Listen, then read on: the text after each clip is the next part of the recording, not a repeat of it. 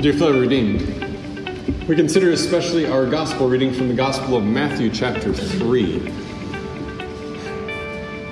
And as we begin, you think of the questions that various people asked, beginning especially in our readings during Advent and through Christmas and now to Epiphany.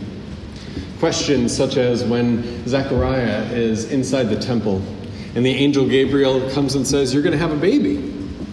And Zechariah scoffs. How is this going to happen?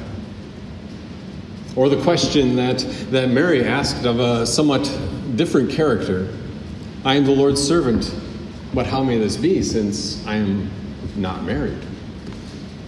The questions that the people asked, such as the shepherds wondering, and the angel answered without them even asking. You will find the baby if you look for one who is wrapped in swaddling clothes and placed in a manger. The question that the Magi came, and they asked, where is the one who has been born King of the Jews? We have come to worship him. And the question today that John the Baptist asks, perhaps the most perceptive of all, I need to be baptized by you, and yet you come to me? The question, because this baptism that John was doing, it's the exact same baptism that we have today. Just that at that time, the baptism was for those who had already been instructed in the faith and for those who were being baptized for repentance, to prepare the way for the Lord, to prepare their hearts for the Lord. And so John called them to repentance, and as they gathered there at the Jordan River, God worked repentance through that water of baptism. And then Jesus comes. And John is certainly aware of him. John knows who he is. We don't know how much they had known each other, perhaps growing up. They were relatives in some way, shape, or degree. But we don't know how closely they knew each other. But certainly John knew of him. The one that he would point at merely a day or two later, look, the Lamb of God who takes away the sin of the world. And Jesus comes to John, says, I'm here to be baptized. And this long line of people who are finally aware of their sin and finally aware that God himself was providing a remedy. A long line of people that even included the Pharisees and the scribes who were wondering, what is this John guy doing out there? He's a little crazy, and we need to hear what he has to say. And among all those people shuffling along, waiting their turn to be baptized there in the Jordan River, there stands Jesus. He is completely different in kind. Yes, he's completely human, fully man, just like you or I. But he's different. And John testifies to that. He says, I need to be baptized by you. Jesus, you're not here. You shouldn't be here standing with sinful people to be baptized. Because after 30 years of experience on this earth, that Jesus was still without sin. He was still perfectly clean and holy in God's eyes. And John knew that. And John testifies to that so that we see and we hear that this baptism is of a different kind. That the baptism is the same. But when Jesus stands there, he stands there for a different reason. I need to be baptized by you, and yet you come to me. It's a different question than his father had asked, how will this be? It's a different question than even Mary had asked, wondering in faith, how will God carry this out? It's a different question than the shepherds wondered, where shall we find this baby? And a question that is different than the Magi asked, where is the one who has been born King of the Jews? Because with this question, John shows us that he knows exactly who Jesus is, and he knows exactly the problem that he himself has.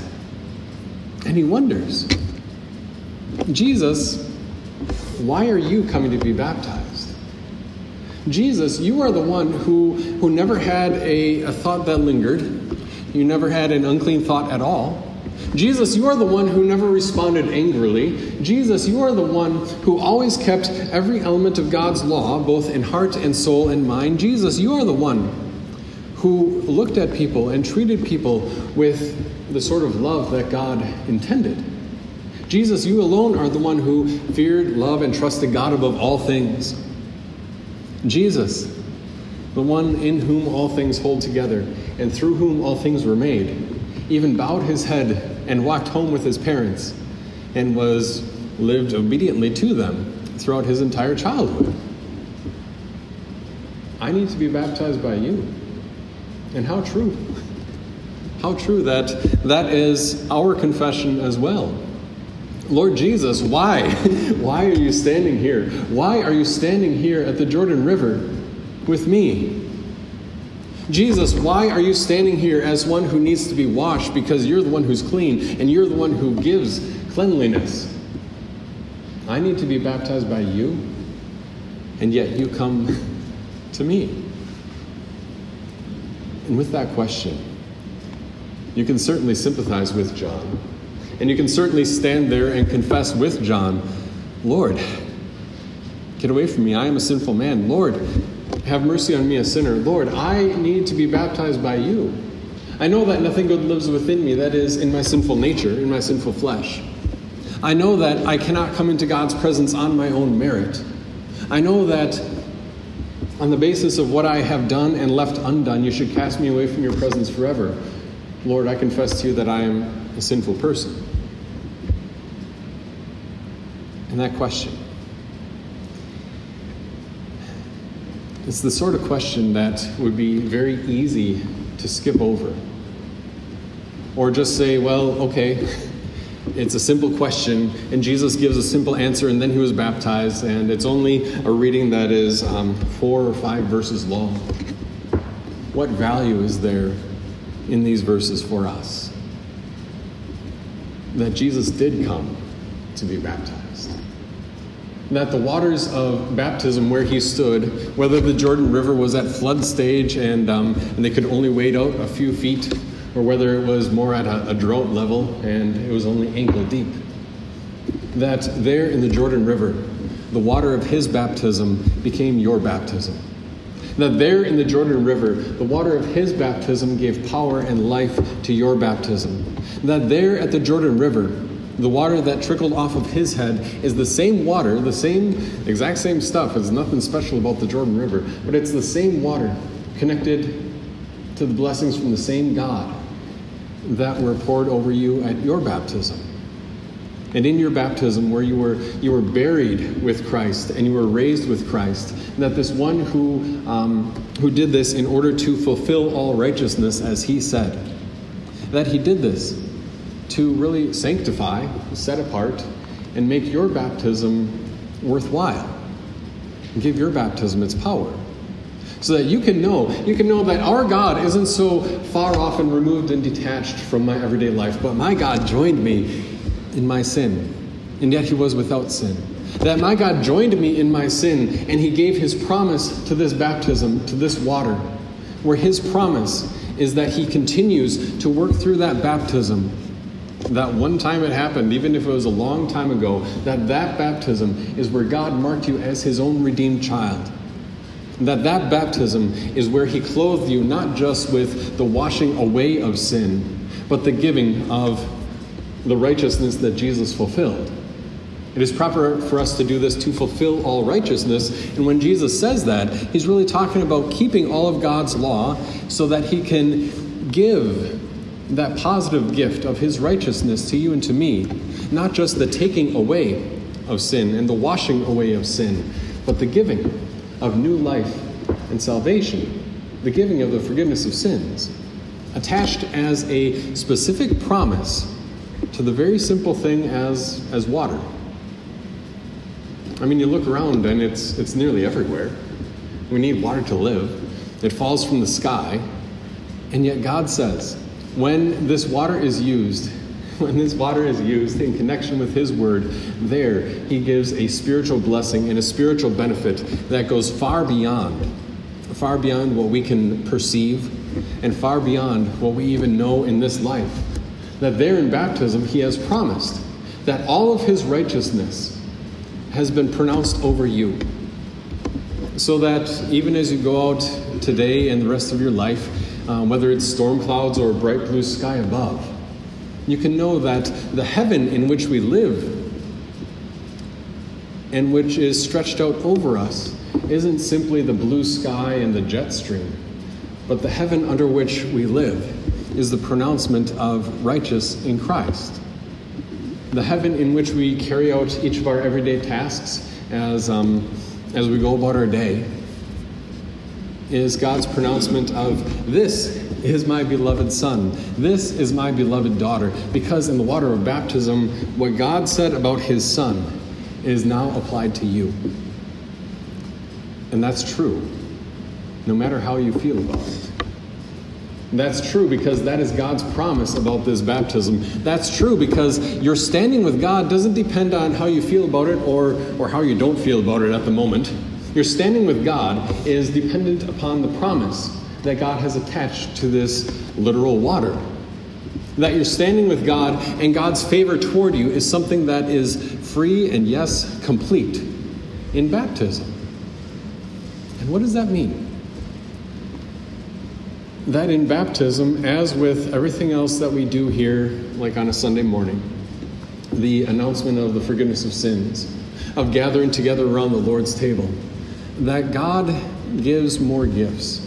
It's the same gift coming from the same Christ, but gifts that play out in different ways, such as the gift of fellowship as we gather around the Lord's table together, and you can look and see that these people are joined together in faith with me, such as the gift of certainty to the family who has a young child baptized at that font, a young child who is perhaps only days old, and yet the certainty that God has fulfilled his promise and kept his promise again, that the Jesus who fulfilled all righteousness has applied that righteousness to that child. To think of the blessings that God has given to you and to me, that he really means he's given some meaning and some purpose to your life and mine. That we don't measure our lives on the basis of what we accomplish or what we don't. We don't measure our lives on the basis of where things went poorly or where they went well. We measure our lives on the basis of what actually is my life. My life is, number one, living under this canopy of God's grace. And number two, the people and the activities that my God has given to me are things that he has chosen out for me specifically to live my life in a way that glorifies him. And he fills in and completes and makes perfect all of your work. So that he even rejoices, as we talked about in, I think, our Friday afternoon Bible class a couple of weeks ago, that he even rejoices and promises to rejoice at the end of time over the tiniest little things, such as giving somebody a cold water or a cold glass of water to drink, of visiting those who are sick or in prison. And all under this canopy of grace, all through the holy baptism which Jesus gave to you and through which he still wants to work, because this Jesus has fulfilled all righteousness.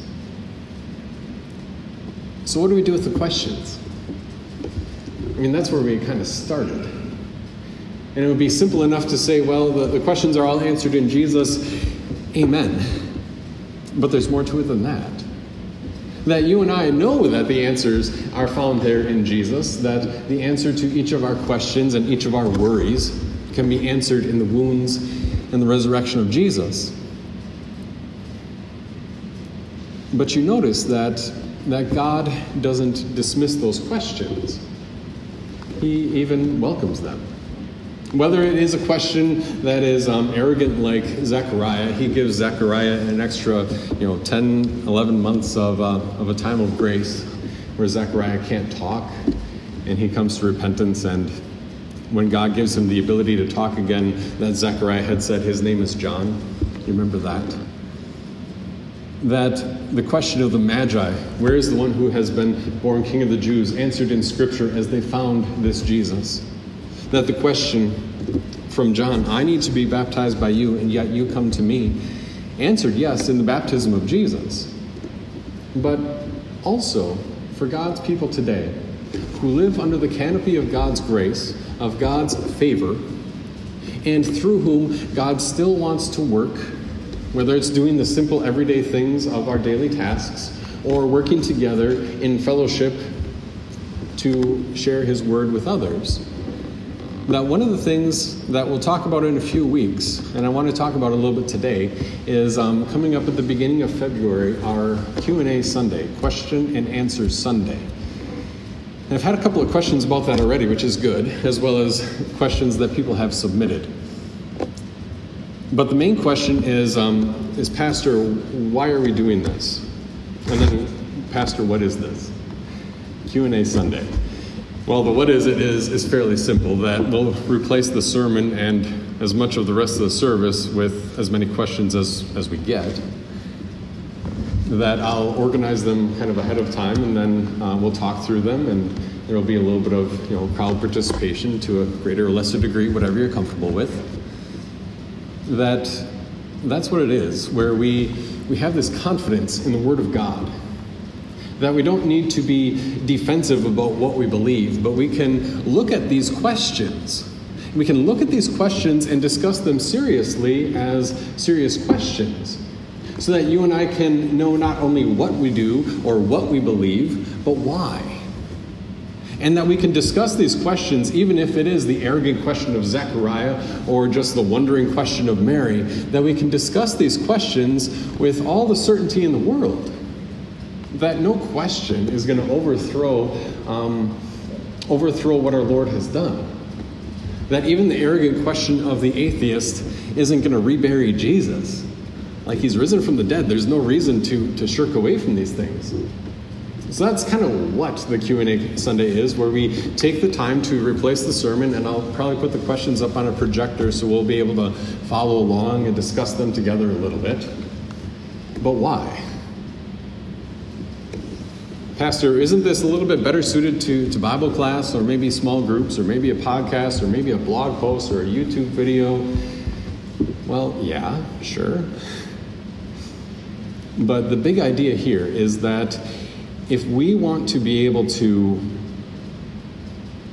provide a clear witness to those that we care about, and if we want to be able to provide a clear witness to those whose names we don't yet know, then we need to make sure that the place where we worship isn't just, here's what you do, and don't ask questions. To a greater or lesser degree, perhaps that reflects the church where you grew up, because you grew up at a different time. Not that it was necessarily right or wrong, but the purpose is that today, we want to be able to have an atmosphere, a church atmosphere, where if you have a question on your mind, you can not only discuss it with your pastor, but you can also, even if your children have a question on their mind, they can bring it to you.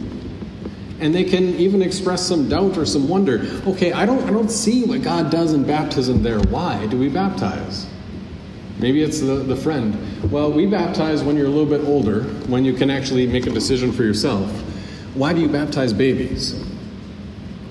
And it's so easy to pull into ourselves and say, well, that's what we do, and it's how I was brought up, and different faith traditions for different folks. But it's so much better to be able to provide a clear confession of faith.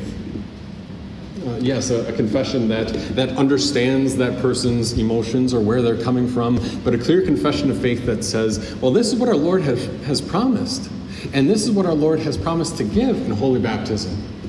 And by hosting a question and answer Sunday, the primary reason isn't the questions and the answers. The primary reason is to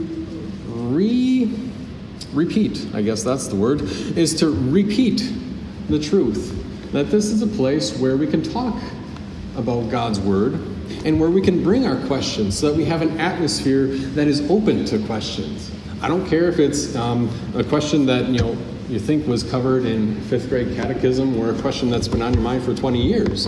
But that when we talk about longevity in the faith, like the number one reason or the number one way to keep children involved in the faith as they grow is them being able to express their questions to their parents and have that question treated as a legitimate question. I mean, that's just the research. You can, take it or leave it. But biblically, the number one thing is to point Christians back again to the confidence we have in the Word of God. And if by hosting a question and answer Sunday, then we reassert that, yes, this is a place where you can talk about doubt and bring your questions, then sure, we'll do it every year. And then the secondary reason, of course, is to discuss some of the things that we might not have time for, or that might not come up regularly. Have a couple questions already about making end-of-life decisions and that sort of a thing, which are a lot of questions that have begun to multiply as, for instance, medical technology has progressed. That throughout the history of God's church, the questions of how do we apply God's truth and make a clear confession of our faith are questions that just continue to grow and become more challenging. But they provide an excellent opportunity for a clear witness. That's exactly what John did here. With his question, I need to be baptized by you, and yet you come to me. The question that was on his mind and was on our minds also. Jesus, why are you coming to be baptized when you are the one who alone is righteous and holy? And the answer, Jesus doesn't dismiss his question. He says, it is proper for us to do this to fulfill all righteousness. In other words, that he wants to bless his people through this baptism, that he wants to give certainty to his church through this baptism, that he wants to still provide blessings to his people through his work. Amen.